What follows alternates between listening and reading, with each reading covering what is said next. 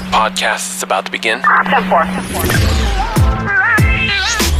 Hi, this is Chris McGee, and you are listening to the Get Thinking Podcast.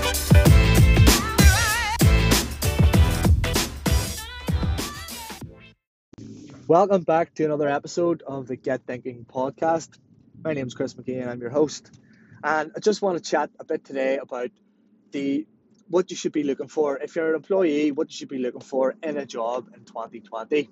I had a meeting with my team last night. We went out for a bit of dinner. It was good fun. But the main reason why I've done it is because I want to get inside their heads and I want to figure out what they want to get out of this year. Because at the end of the day, if you have an employee or you are an employee and you're just going in to work for the paycheck, you're never going to be motivated. You're never going to be challenged. You're never going to sort of get the way you want to be. Because when it becomes all about the money, then you'll want a pay increase and a pay increase and a pay increase. And even though it's only slight, it'll only keep you challenged for so long. You've got to figure out what exactly you really want. Now, I know a lot of employees out there and guys in the workforce are maybe wanting to start their own business or wanting to do their own thing, and that's great. So what your aim should be is to get a job that is going to help you get the skills that you can take the transition into your business. I didn't know it. This is going back to my own work history, but basically I sort of learned my customer service trade at the Hilton Hotel back in the sort of earlier part of the decade, 2010, 2011. And what that taught me was not only to come out of my shell a bit more and be more forthcoming with customers, but it also taught me how to have customer service at a 5-star level, which I've brought into my business today.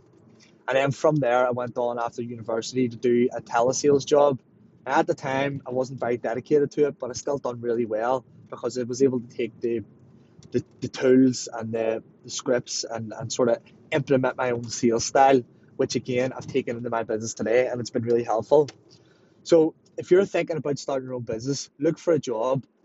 If you want to be an entrepreneur or a business owner, sales is an absolute must. Get a job in sales because it'll be probably one of the best investments of time.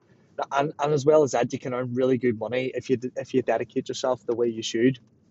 And if you can get a job as a marketing intern, get a job even doing accounts or invoicing, things like that, because then you can gather up the skills that you're going to need. Because I guarantee you, when you start a business and you're trying to figure all this stuff out while trying to do all your day-to-day work, it's very, very difficult and it could be very overwhelming, very frustrating.